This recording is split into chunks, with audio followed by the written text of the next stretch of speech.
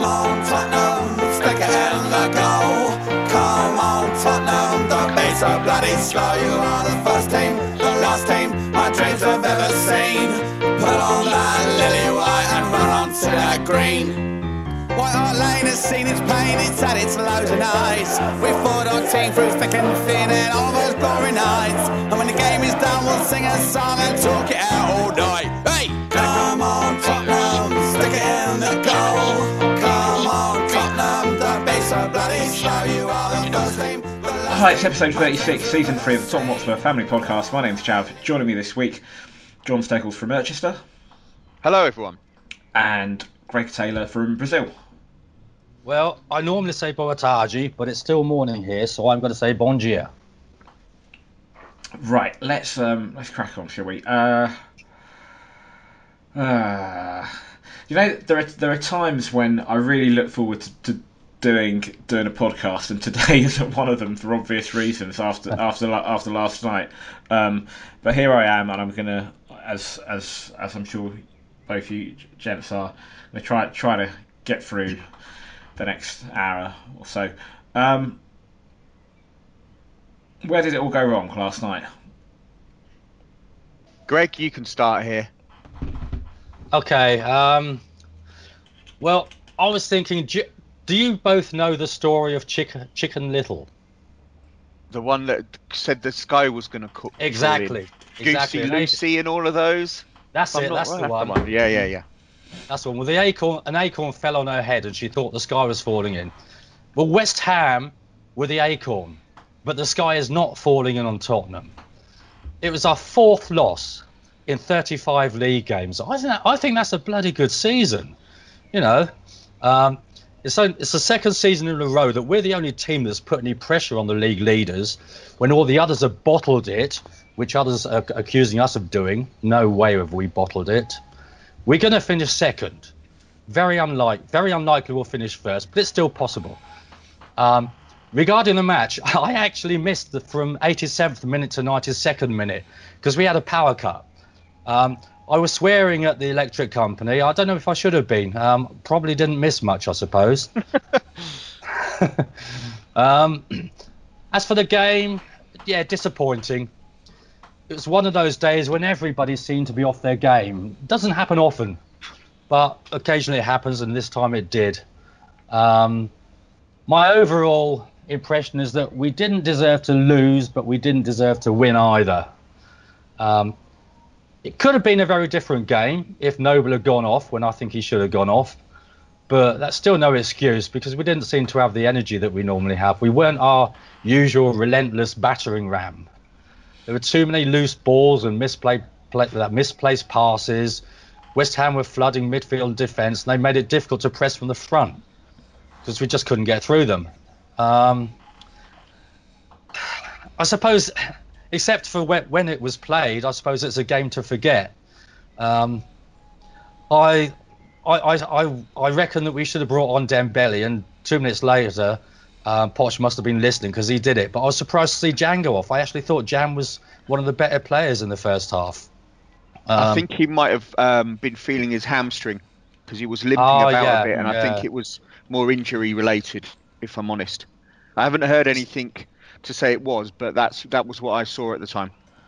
It's a shame because I thought Jan was doing really well. It's a game that I mean, it hasn't spoiled our season at all for me. It hasn't cost us the league title because we were never in on the league title with any real force. I mean, okay, we're 4 points behind. Chelsea could lose; they could go mental and lose, but you know it's not likely. I think if Rose and Lamela had been available, it might have been a different thing. Although people are going on about Davis, and I think he did all right. I thought he had a very good game, to be honest. Yeah, so did I. I was very pleased with him. He certainly wasn't the worst on the night.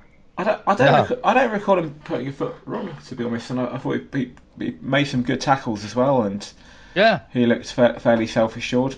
No, he's not Danny Rose. Obviously, we've said that before. But we've not had Danny Rose since the 31st of January. It's all about ifs and buts, and who knows if he hadn't picked up that injury against Sunderland, would it have made a big difference to our season? You'd sort of think it would, because of the quality of that particular player, and what he brings, and how well he was playing up until his injury. But the fact is, for most of that time, Ben Davies has occupied that spot, whether it's a left back in a 4-4-2, in a back four, or as a wing back, and he hasn't generally put a foot wrong. Yeah, sure. Early on, when he came into the team, he had a bit of stick. So I don't know where all that stuff really stems from. I'll say my 2 pennies worth in a bit about the game. John, how did you see it? Well, if you want another like kid storybook analogy, I'd go with the 3 little pigs. We huffed and we puffed. We battled and we tried. I think on the night, Bilic set them up well. Most teams in the Premiership would struggle to break down that team last night. They had 11 men who were defending 20 metres of the pitch, so it's going to be very difficult to get through them. And as well, I thought it was a bit weird. West Ham seemed to find pockets of space that are hitherto unknown in our midfield. There was a couple of their players that had plenty of time on the ball to make play when I've not really seen teams do that to us this season. It was a funny one, but everybody, I think, had that down. Oh, we're just going to roll them over. They're not going to be a problem, because everybody thought they were playing pretty poorly. But I think last night they just set up well, and we couldn't break them down. There was a lot of lacklustre performances across the pitch.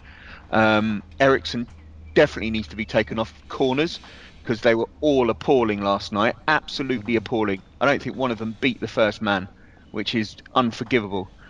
I think if Kane shot when we had those couple of shots in rapid succession, if one of those had gone in, they'd have opened up and we would have walked it.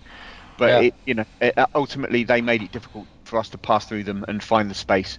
Going back to Davies, he made a couple of cracking runs overlapping last night, and they never looked to find him, which I thought was a bit of a shame. It was chalk it down. We haven't done bad. We're still second, and to be within a shout of the title for 2 consecutive seasons is absolutely an amazing achievement. So I'm so proud of this team, and I'm a bit upset at the result, and I am a bit flat and a bit gutted about it. But I'm still, look where we're sitting and what we've achieved this season, and I'm proud. My heart swells.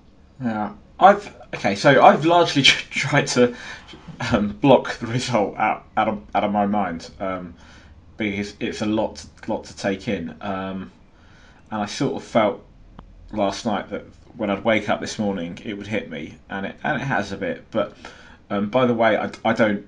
The defeat a couple of weeks ago to Chelsea in the semi-final, that hurt a lot more. The magnitude of that game, losing a semi-final, always hurts. And we've lost a few FA Cup semi-finals, quite a few since '91, and losing to Chelsea as well. I can deal with last night. I don't think that both last season and this season we've been the only team challenging for league leaders. Leicester last season, Chelsea this, and if anybody's bottled it, it's all the other teams that are nowhere to be seen. And the reality is, both last season and this season, although we did challenge both teams, we were never, at no point, as I recall, both last season and this season, did we occupy first spot. And we've always been a good... last season at one point it was 5 points behind Leicester. This season we got it down from, I think it was 13 points at one point, we had a game in hand, down to 4. But we've never got any closer. At one point last season I think we were 2 points behind Chelsea, sort of 2 points behind Leicester, around about end of Feb, beginning of March time. And then funny enough we lost to West Ham beginning of March last season, which was also our 4th defeat at the time. In that season, that was 2 months before our fourth defeat this season. So the notion that we've somehow bottled it, and Greg, in the UK on Sky on a Friday night this season, part of their Friday football coverage, they've got Lady Rachel Riley, who is more known for being a presenter on Countdown, and beautiful. Yeah, I wasn't going to go down that route, but yeah, I'll throw that in there. She is beautiful. Yeah, easy on the eye, quite good at what she does. And to be fair, she's also a big football fan. She's a United fan. We'll forgive her for that. But I've not seen it. But she made some comments last night about us, saying exactly that. That we bottled it. Now apparently, on the back of that, she'd received some death threats, which obviously isn't acceptable, and there's no time for that. But for her to say that, and for Abbas to say that, to suggest that we bottled it, is just absolutely ridiculous. It's bad enough hearing it from West Ham fans, but I sort of expect that. I expect that sort of level of banter. But from people in the game, it's just beyond me. Particularly as up until a few weeks ago, nobody was giving us the credit that we deserve. As for the game itself, so I didn't have a ticket. I went up to the Holy Land, that is White Hart Lane. I went to the Bricklayers Arms in Tottenham, and I watched the game with a friend of mine, David James Brooks, who's also happens to be a steward at Tottenham. I was there with him and his younger brother, Darren Brooks, and a gentleman called Zayden El Zubaydi, Zaz, who was over here from the States. And yeah, we had a good time watching in the Bricklayers. Unfortunately, as ever, sometimes with these things, the football got in the way of a good night out. I tell you what, on the game, I didn't think. I've read a lot on social media, and also listening to you guys, and that to coin a word that I know John loves, the narrative is that we didn't play particularly well. I thought for the first half we did okay. We created a few chances, we had a few efforts. We did, as you say, huff and puff. We couldn't quite blow their house down. I thought we did okay first half, certainly. And I compare that to other league matches this season. I thought against Sunderland away we were poor. I thought even last week against Crystal Palace we weren't particularly good first half. And yeah, we got a goal from Ericsson, but that game could have quite easily ended as a draw. Well, I was expecting us to kick up a gear in the second half, but it didn't happen. That didn't happen, and I think the thing that was annoying for me was, okay, first let's put this in context. 9 winners in a spin on the spin. That's the best sequence since whatever it was, 1960. We are on course to finish second if we can hold on nerve, and I'll come to that in a minute. And can we fend Arsenal off? That's the problem. After last season. Well, don't forget the result last night improved Hammer's position. They're now within 35 points of us, so that's something they can be cheerful about. Yeah. And they'll probably put that result on their honours board because they've got fuck all else either. But the annoying, the frustrating thing for me was after 65 minutes when they scored. Okay, so there was an air of inevitability when a team scores, so that suddenly I thought they had a spring in their step. There was a lot of stuff, listening to it on Sky, there was a lot of the suggestion that they did a really good job and they were defending stoutly. Yeah, I think they certainly did their homework and they put men behind the ball. I'm not sure that they were that good in the first half. They never looked like they posed a threat. The point at which they scored, they had a bit of a spring in their step.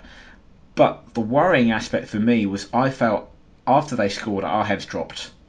And do you know what it felt like? It felt like those last few games of last season.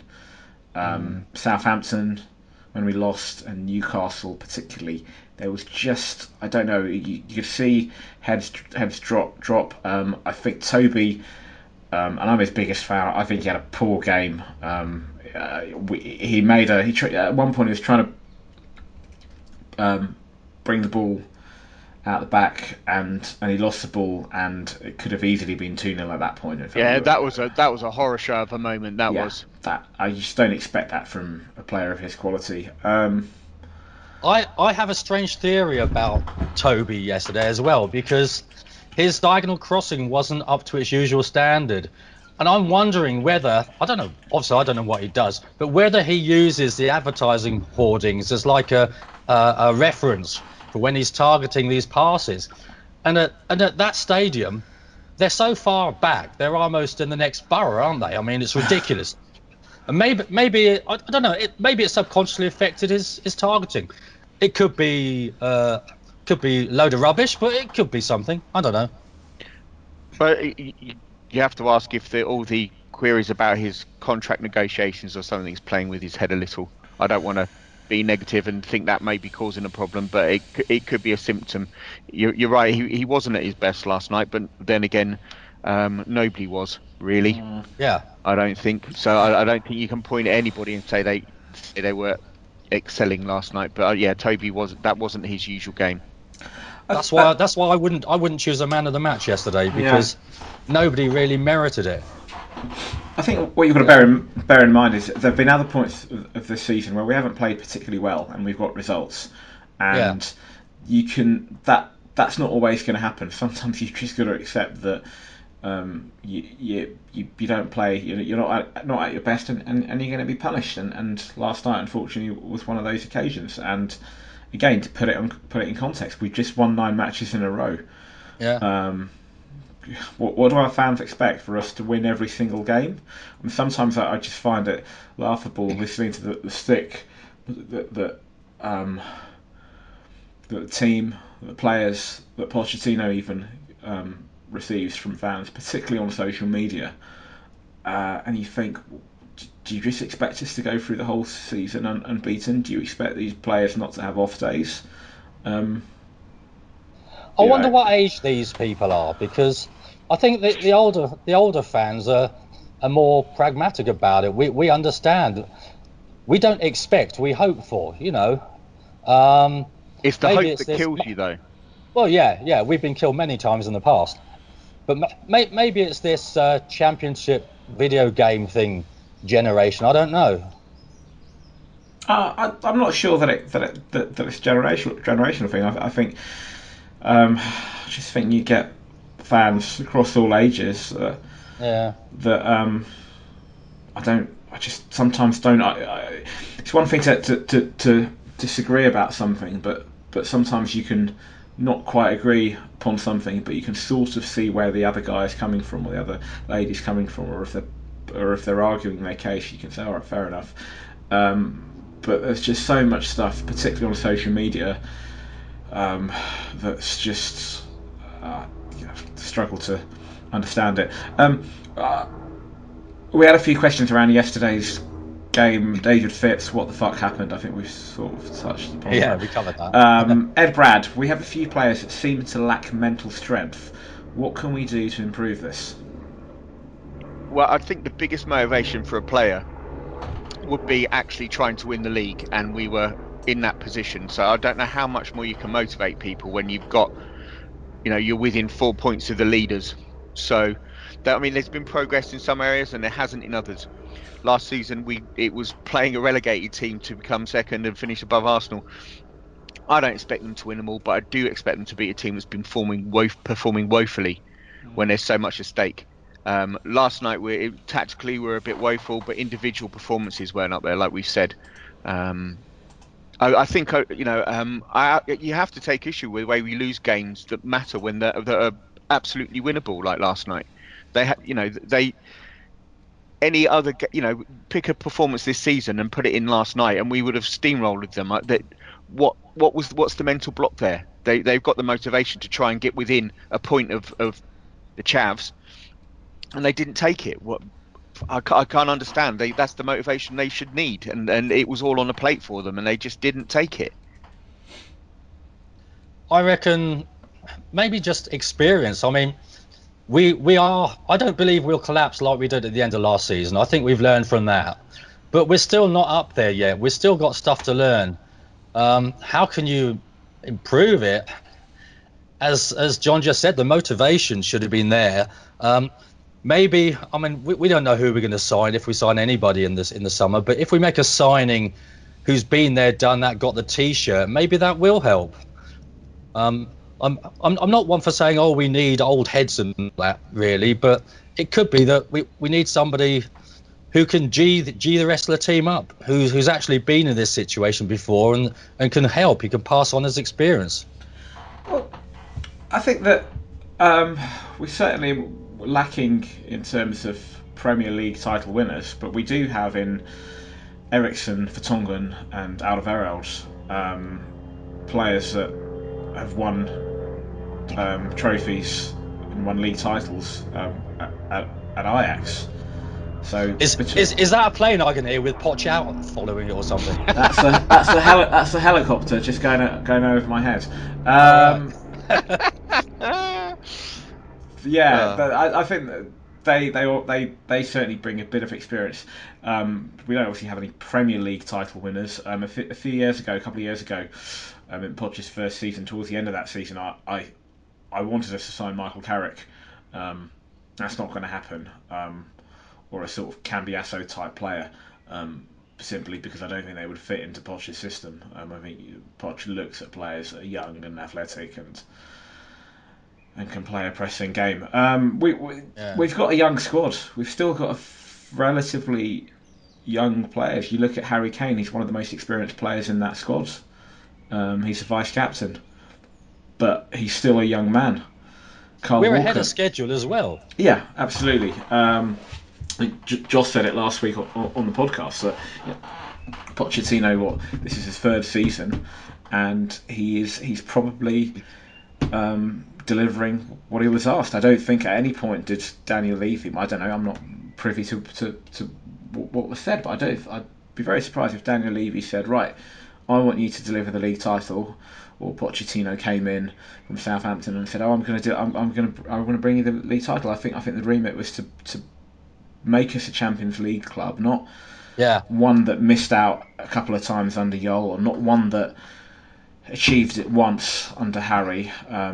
We finished second. We finished fourth on another occasion, but that wasn't enough. People can go on about Chelsea beating Bayern. The reality was, we should have that season finished a lot higher. We should have finished third in the table, which then you wouldn't have had to be worrying about the Chelsea. But Levy wanted somebody who could bring Champions League football, and he's done that. And the club's progress. So I think we're well on course, and we've still got a young team. And I think over time, those players will, through experience, as both of you say, will have what it takes to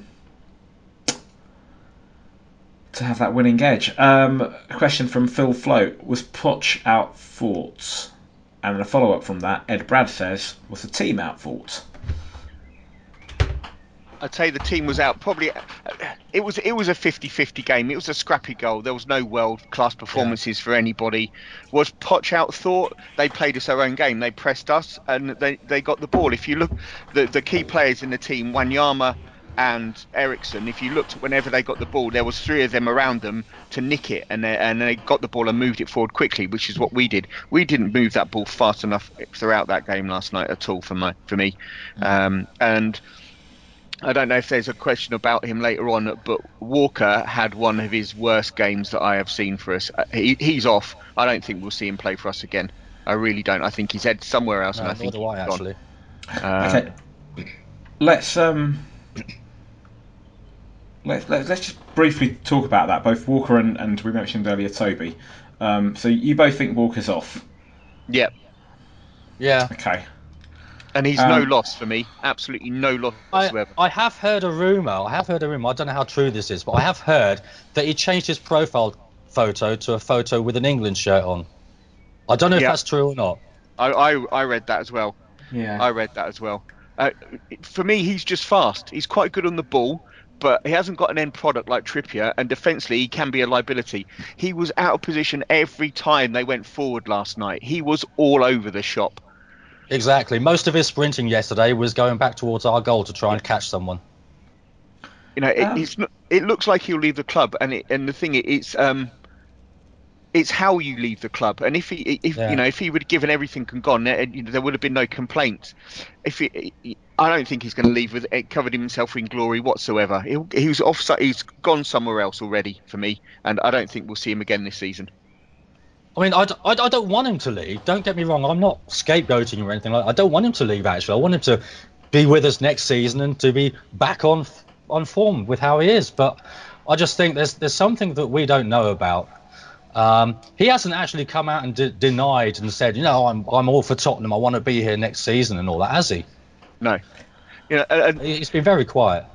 On nights like last night, you need your experienced players to stand up and lead the team. And he was fucking awful. He really was. I can't pin the blame just on him, but he was, not a large part of it, but he was indicative of what happened last night. It really was. Okay, I'm going to stick with what I said last week on the podcast, which is I genuinely think that with the amount of games we've had in April and midweek games and whatnot, that Poch is rotating the fullbacks, and he's done that before early in this season. Yeah, I agree with you there. And I wouldn't read too. He played. He played last night. He started the match. Yes, he came off. That's more of a concern. But he started the match. I don't know. I don't think he'll go. I don't think he'll go. I agree that Walker at his very worst comes across as a player who is just all pace. And a few years ago, I was critical of him because I thought, well, he broke into 2011. He broke into the team. He had a really good season, and then after that, he had a few injuries, and he didn't really seem to show the form.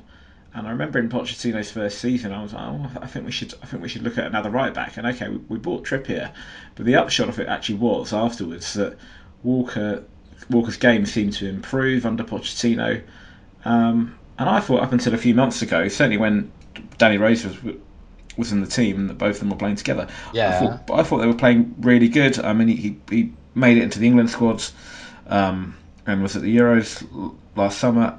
So I think that there are two extremes. There is when he doesn't play very well, he does look like he's out of position, and he does look like he's just relying on his pace. But I do believe that the last few years Pochettino has worked on the defensive aspects of his game, his positioning, and he's an all-round better player. His form might have dropped recently. Maybe his head's turned because he's been linked with City, and who knows.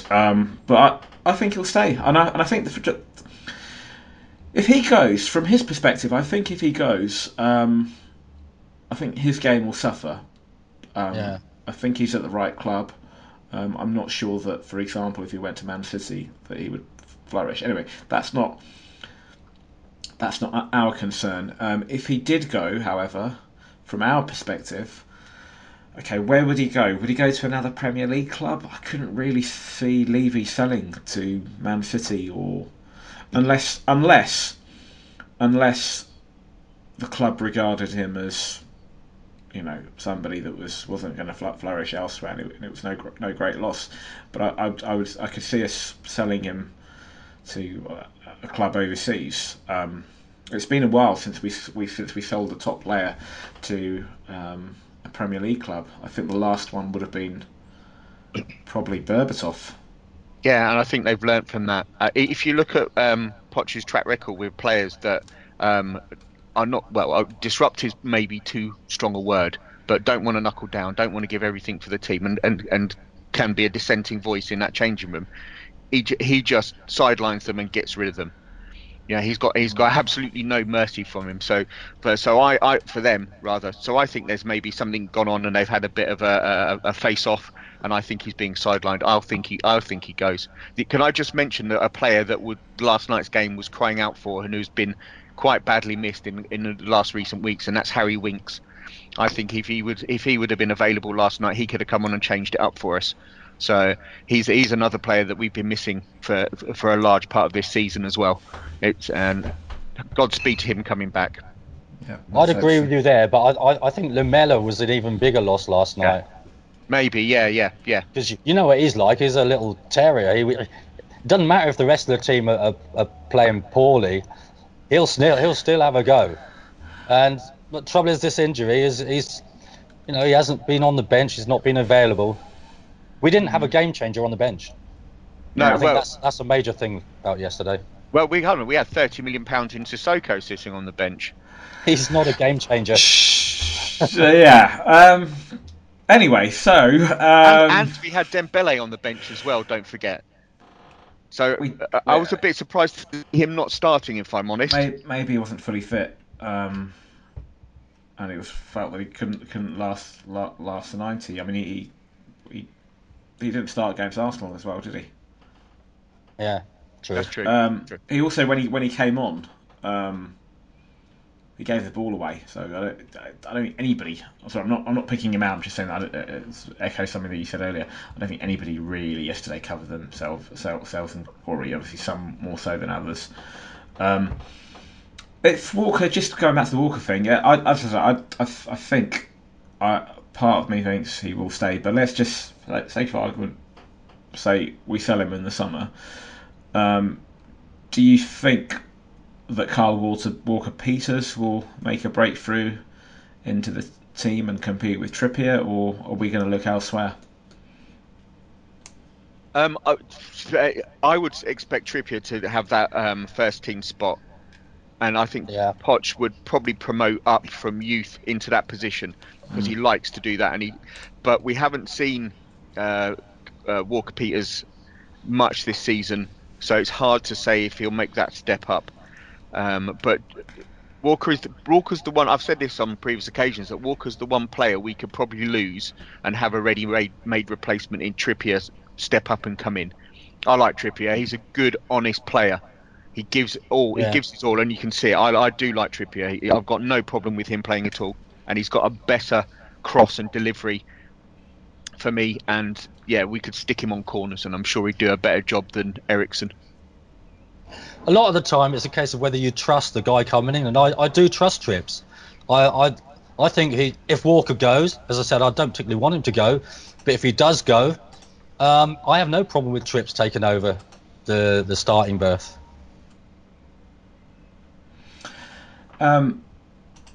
Just on the question again about Poch being out for, was the team out for? I think the only time that this season I felt that Mauricio's been out fought really is when we faced Liverpool, particularly at Anfield. Anyway, that's another story. We're not going back to that.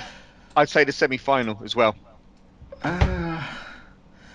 But maybe that's more to do with the strength of their bench. Like I said at the time, they were able to take off two cunts and put two bigger ones on. Yeah. And that's the thing. And again, we didn't have anything off the bench that day, so I think there was a bit of gamesmanship there. Yeah, I think that's true. But the only thing I'd say about that day is we competed against Liverpool at Anfield. We weren't there to be seen. That's by the way, another game where we were really poor. More so, I thought, than last night. David Phipps, do you think after that performance put in by the team Sunday, with total dominance over the Scum, that we took last night's game too lightly? Yes, well, you could argue yes. Greg, what do you think? I don't think we took it too lightly. I think that a lot of it was because it's their cup final, and they treat it every season like it's their cup final, and maybe they were more up for it than we were, but I don't think we treated it too lightly. I think maybe one or two are off, and it had a domino effect. I mean, who knows really? You can sometimes in teams you see there's a bit of reliance because everybody thinks somebody else is going to step up to the mark rather than all putting in a team performance. There's been a couple of occasions where we've had somebody who's had an exceedingly good game and the rest have just worked hard.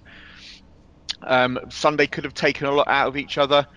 again, is it that big game mentality? But I've said it already. You need the players to step up in these occasions and grasp the bollocks and pull them off. West Ham should. I don't want to say we should have rolled them over, but we really should have. They're fucking nothing. They're in a fucking vast cavern of a shithole of a stadium, knuckle-dracking fucking cretins of fans. They may have won a couple on the spin, but they've been shit for most of the season. They're 35 points below us, and we should have fucking knocked them over.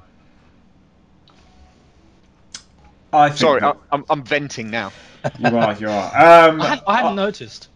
I think that with that old adage about taking it one game at a time, and I really do think that Poch has drilled that home into the players. So I think Sunday came and it went, and I think it was just onto the next match. And I think last night was just a one-off. Hopefully. We need a reaction like we did after the cup final and against Arsenal. We do, but unfortunately our next game isn't now until a week tomorrow. So one of the good things about the Palace game was that it was so soon after the semi-final. It allowed us to just get that game out of the system. But it's going to be a long few days until our next match, which let's look at that game. So we do, it's frustrating that we've got to wait as long as we have to, but by the same token, I suppose it allows the players to get some rest.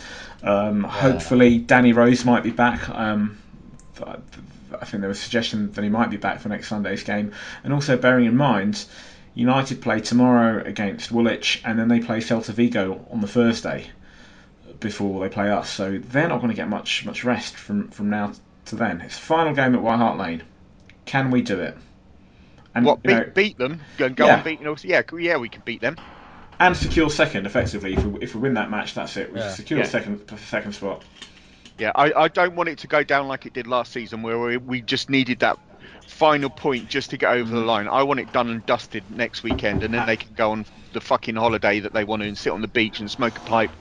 I want it done. I want to be secure in that, because the way that Man City have just taken Crystal Palace apart, you can never be too sure. And this is the joys of being a Spurs fan. We're not looking up above us. We're looking down and thinking, fuck me, they can still catch us. But we can still catch Chelsea. I know it's almost certainly not going to happen, but we can still catch Chelsea. With any luck, Chelsea will win on Monday.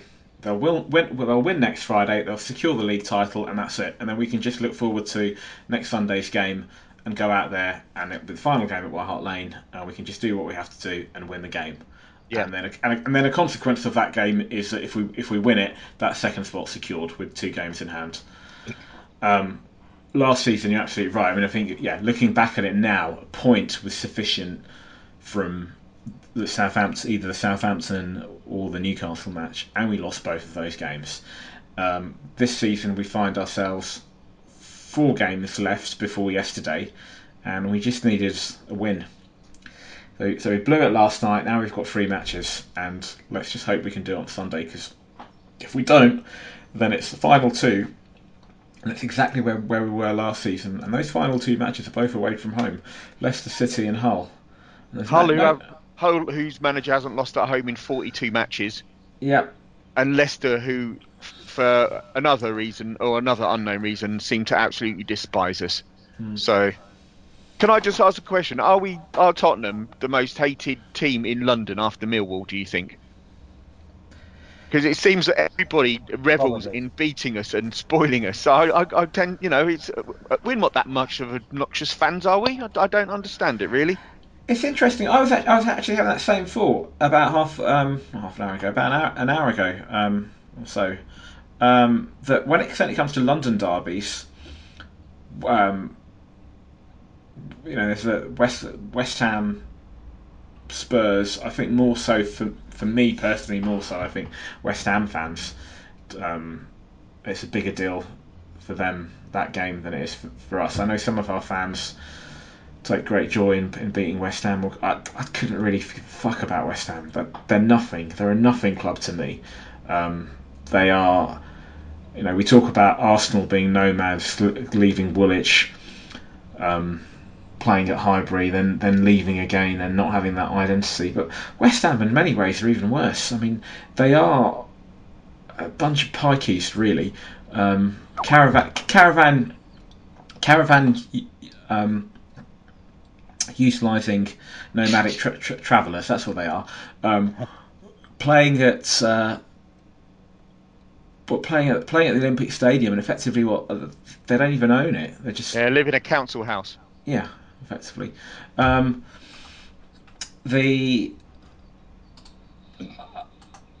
lost my thread. Sorry.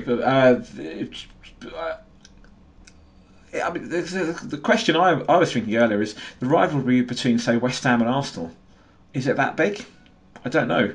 No. I'd have to speak to an Arsenal fan, but I'm not sure that it is. But with us, you feel that you've got West Ham, you've got Chelsea, you've got Arsenal, and teams just don't like us. They're just jealous. All of them. There's a big rivalry between Spurs and Millwall. They all seem to hate us. Crystal Palace hate us. QPR seem to hate us. Do you think Crystal Palace hate us? I think they hate Millwall more, don't they? They're kind of deadly enemies, aren't they? But it seems whenever we play another London side, it's all of a sudden the venom comes out. It's us, I think. I think generally lots of teams hate us and their fans hate us because we're going around about our business in the correct manner and we're not spending a lot of money. We're bringing homegrown players through, and I think, if I'm honest, it's jealousy. Yeah, it's jealousy. That's what it is. They see something classy. They see history and identity, and that's what they don't have. None of them have. And Arsenal can point to trophies they've won in the last few years under Wenger, and they don't have any sense of identity. West Ham, all they ever do is go on about winning the World Cup. Bollocks. Okay, everybody knows that Spurs. You had Alf Ramsey, who played in the 51 push and run team, managed England at the 66 World Cup. The only other times in recent times I can remember that England have done particularly well: 1990, Paul Gascoigne and Gary Lineker, Tottenham connection at the time. And then Euro 96. Yeah. Euro 96, you had Terry Venables, you had, he wasn't playing for Spurs at the time, you had Paul Gascoigne, you had Terry Sheringham. In fact, I think that squad had about 4 or 5 Tottenham players, more than any other club. I've got a feeling also, over the years, we've produced more players for the national side than any other club side. Or if it's not. And the Brazil World Cup, no Spurs players. And look what happened. There you go. That says it all. Yeah. There you go. That's it. All right, so we're all agreed. Next week we're gonna beat United. Well, you haven't asked me yet, but I would agree. Yes. Yeah.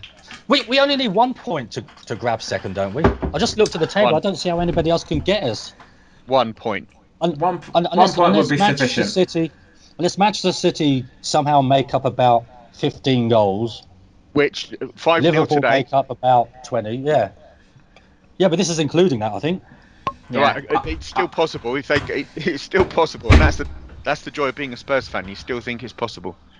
I would just like us to win that last match, 80 points, and then that's it. And then, as you said, John, after that, if they want to go on their holidays or think about signing contracts elsewhere or leaving the club, they can do that. What will happen is, I'm convinced we're going to.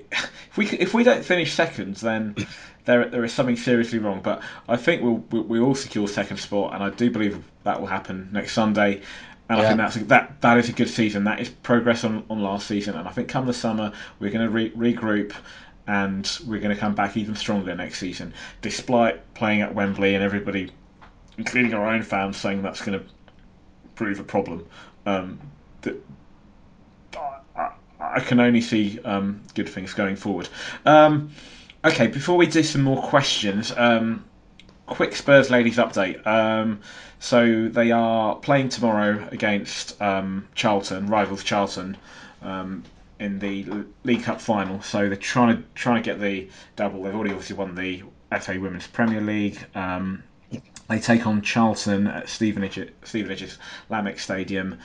Kick-off is around about 2 o'clock. If you can get down to watch the Spurs ladies, please do, and get behind them. What else?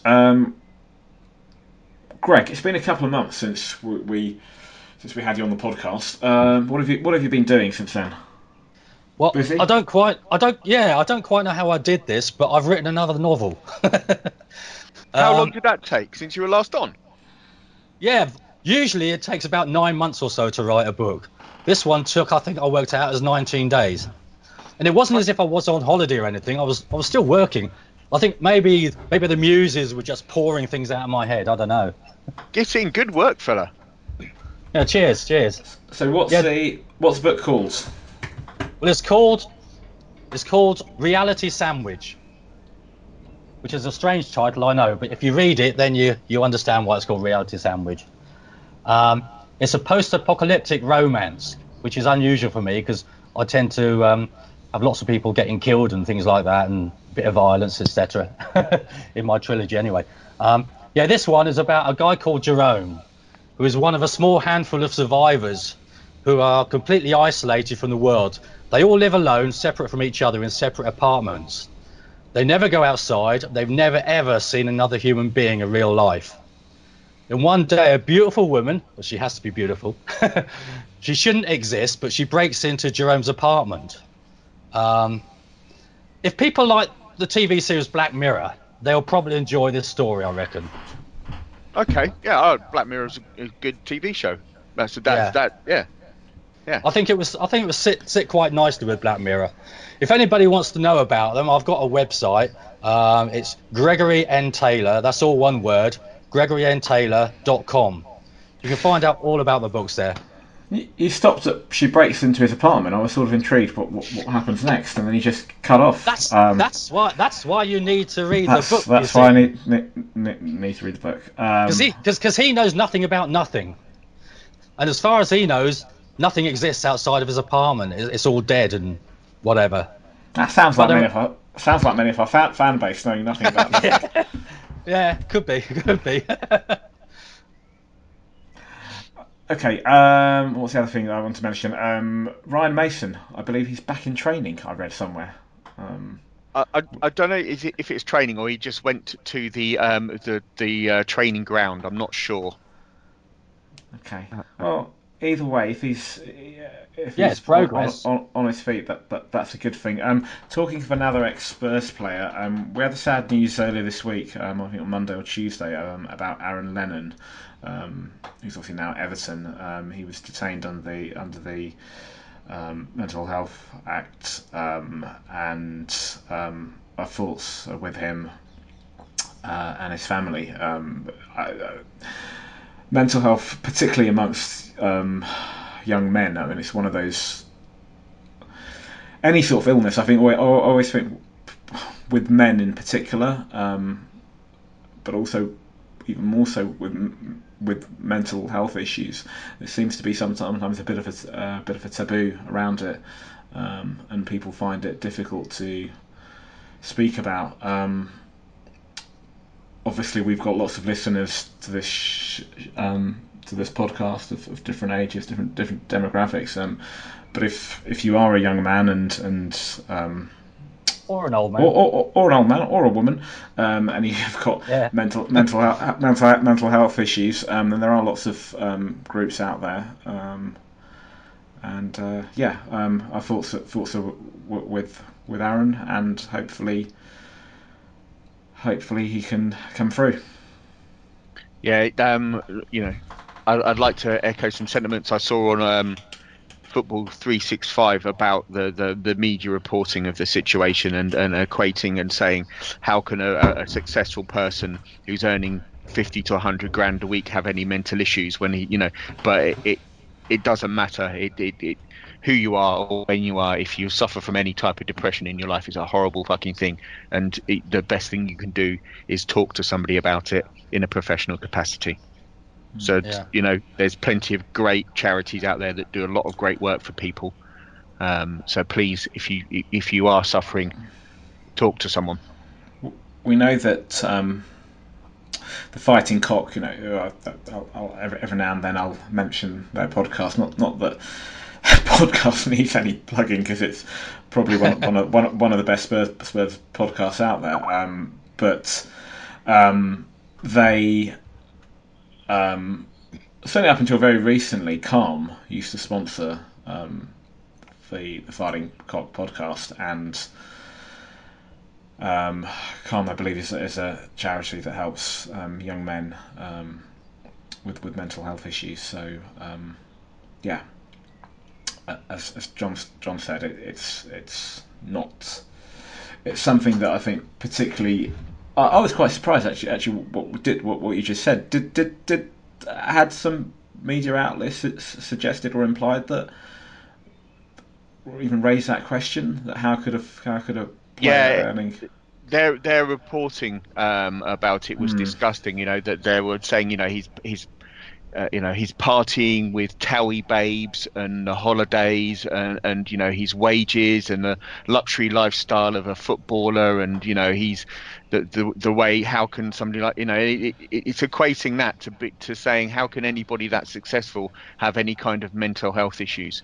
And it was absolutely disgusting. But it's just endemic of the way that the media covers stories and like that. They'll always try to pick the flaw in something or somebody and exploit it for whatever gains. And it was absolutely disgusting, the way that the papers reported it. To be honest with you, he's a young man. He has an illness that he needs help with, and he should be supported all the way through it. And I think as fans, and I know last night there was a chanting of his name at a certain point in the match last night. So that's good to see from the Spurs fans that they're supporting him in that capacity. There was just before the news about Aaron Lennon, there was something I'd read somewhere online about the final game at White Hart Lane, and some of the legends that will be paraded before the match, and how a certain ex-Spurs player wasn't invited to the party. I wonder why, Judas. There's also rumours that Tim Sherwood might not get an invite. Again, I don't think he particularly warrants one. But there was talk of Paul Gascoigne possibly not being there. I think somebody else then mentioned, maybe it wasn't a report, maybe this was a comment then subsequent to that somebody suggested, would Aaron Lennon be there?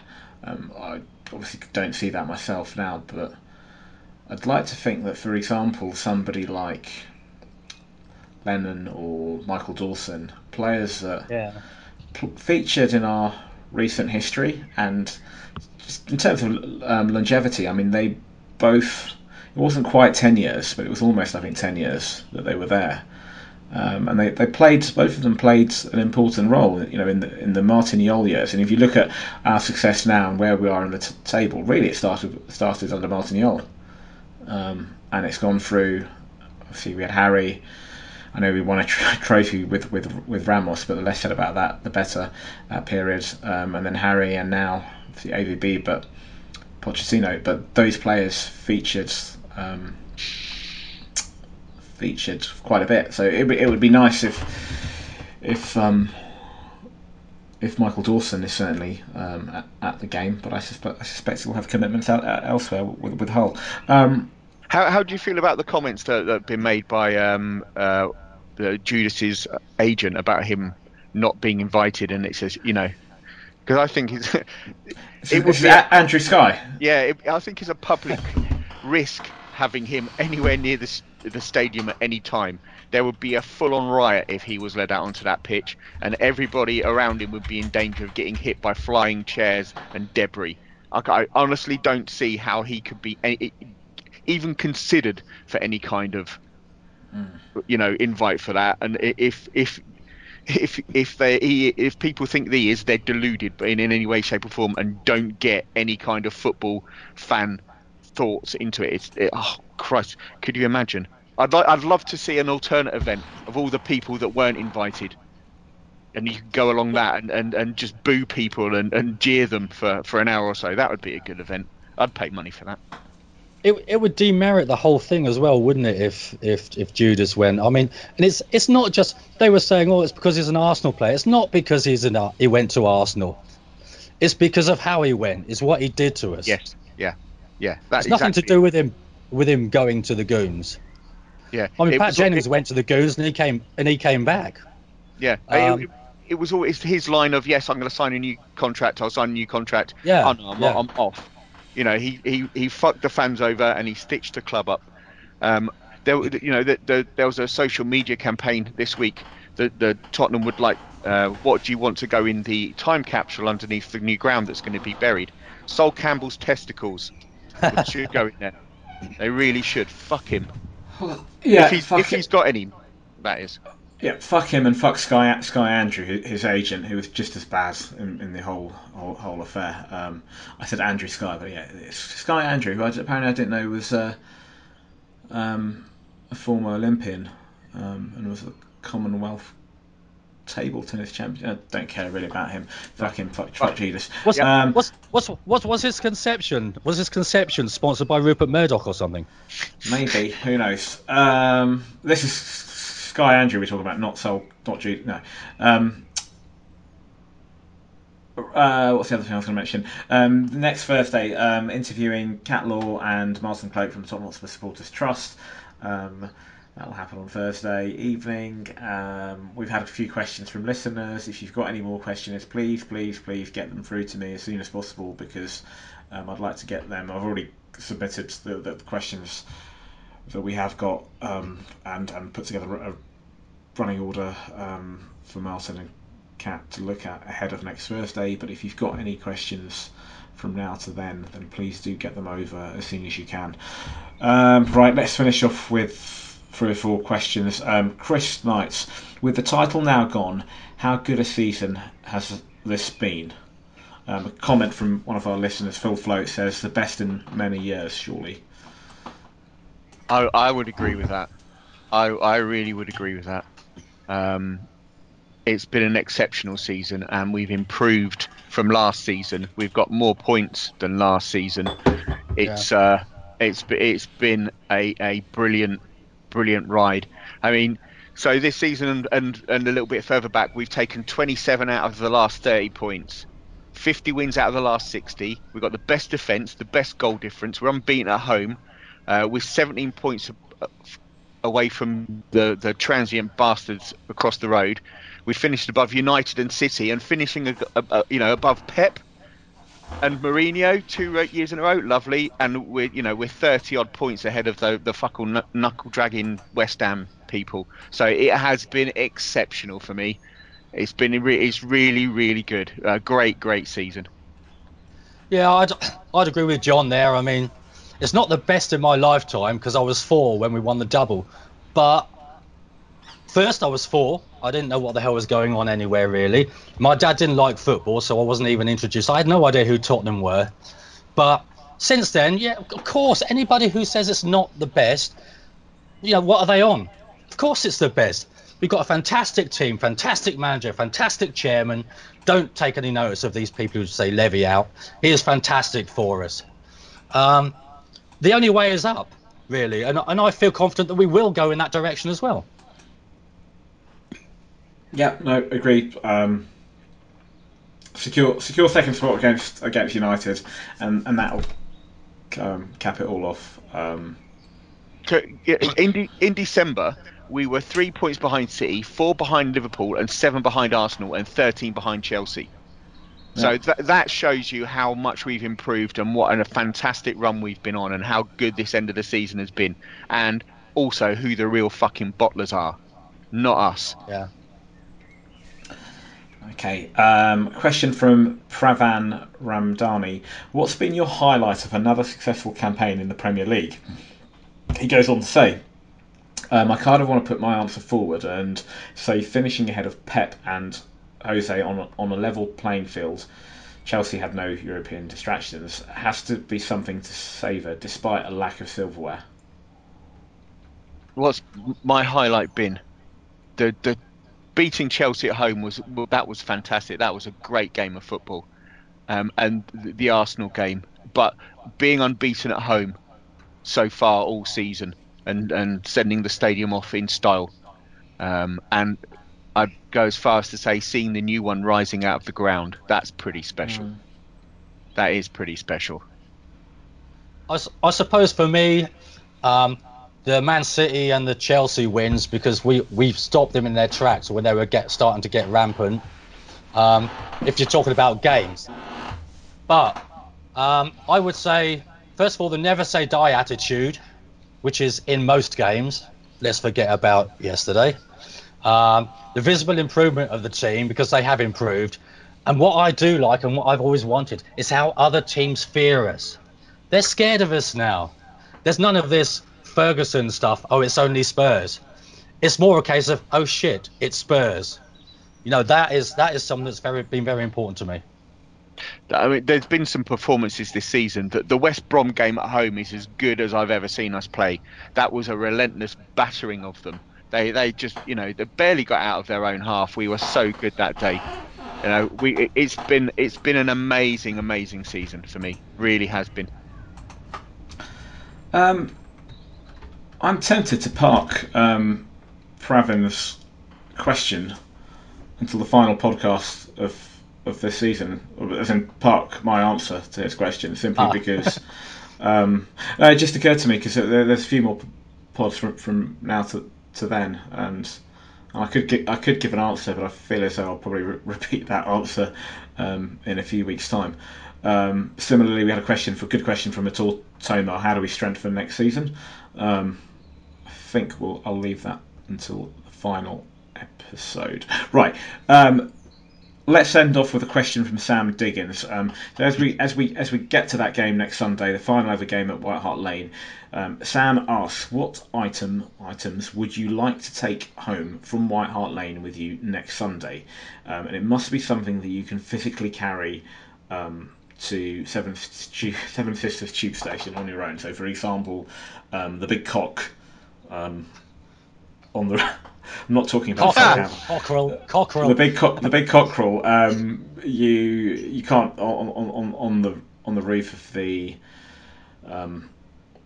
East Upper. You can't, for example, take that with you to Seven Sisters. That I'd quite like that, but there's got to be something that you can carry home. Greg. Okay. Well, our friend Annette would love to take Poch home, and I'm sure she could carry him. But she would need him. We need him more than she does at the moment, because there's still some games to go.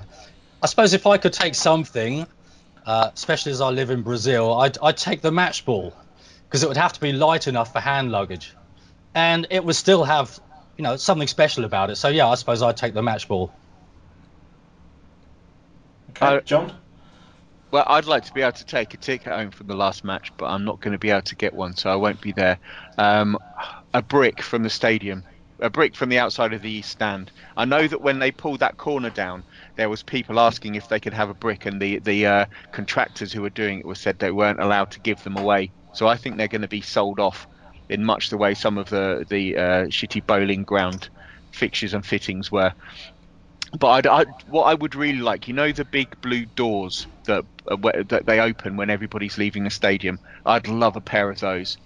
I really would like a pair of those to put in my back garden for my back gates. That's what I'd like to take. I know I wouldn't be able to carry them, but that's what I would like to take. Well, if anybody has the opportunity to get a match program for me, that would be fantastic. I don't know if that would be possible. If anybody suddenly thinks, oh, Greg would like a match program, I would really appreciate it. So Greg, what you're asking me to do is to get you a match program next Sunday. Yeah, if you can. Okay, so you're the second person that has asked me that. I suspect you won't be the last person. If anybody, Terry Whitty. If anybody wants a match, I don't read match pro. I seldom buy match. I don't understand the whole notion of match pro. I used to maybe the first couple of games I went to. I used to collect them when I was a kid. I used to collect them. I had all sorts of programs, but I don't know what happened to them. But do you ever read them? When I had them, yeah. But then I grew up, and I don't know what happened. The best thing for match programs, on a cold day, you put them on a seat and sit on them, and they insulate your ass from the cold plastic. That's the best thing for the programs. Okay, I've just pulled out, just full of dust, right? So I've got a Champions League match program.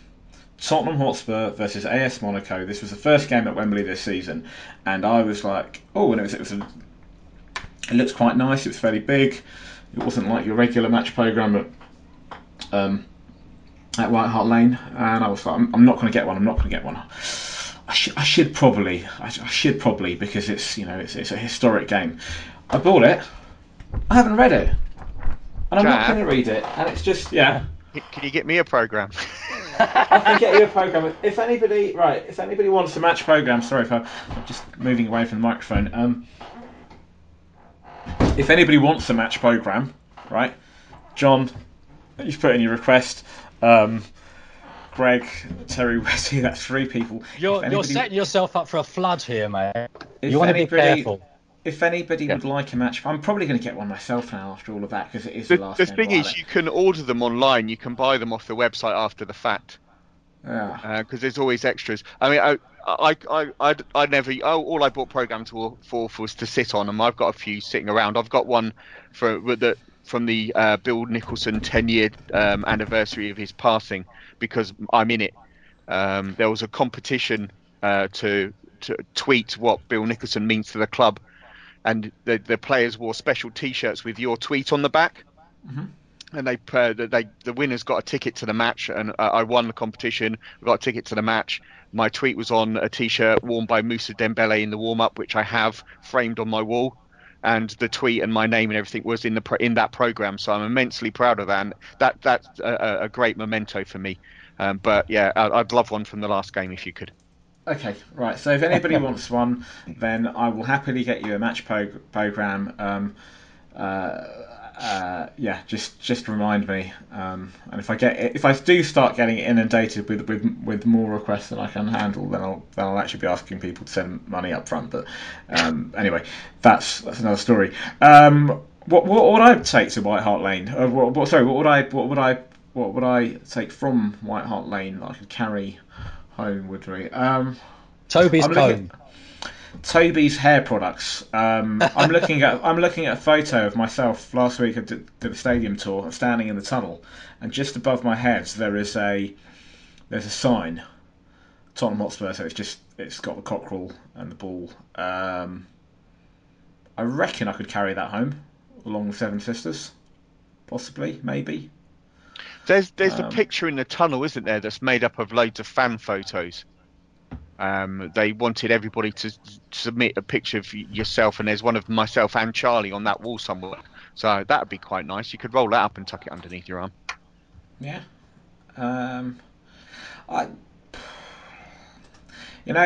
Next Sunday, for me and for those people that are lucky enough to be at that final game, and even if you're not, you're going to be watching it on TV, the thing that you're going to take away from White Hart Lane, the thing that isn't too big to carry down the Seven Sisters or too small, it's not an object, it's memories. It's wonderful memories that have filled that stadium over years and decades. And if you've been supporting Spurs since you're a child and now you're an adult, that in itself, those memories are going to be so different. You're going to have memories that mean something to you because they're childhood memories. They're going to be memories that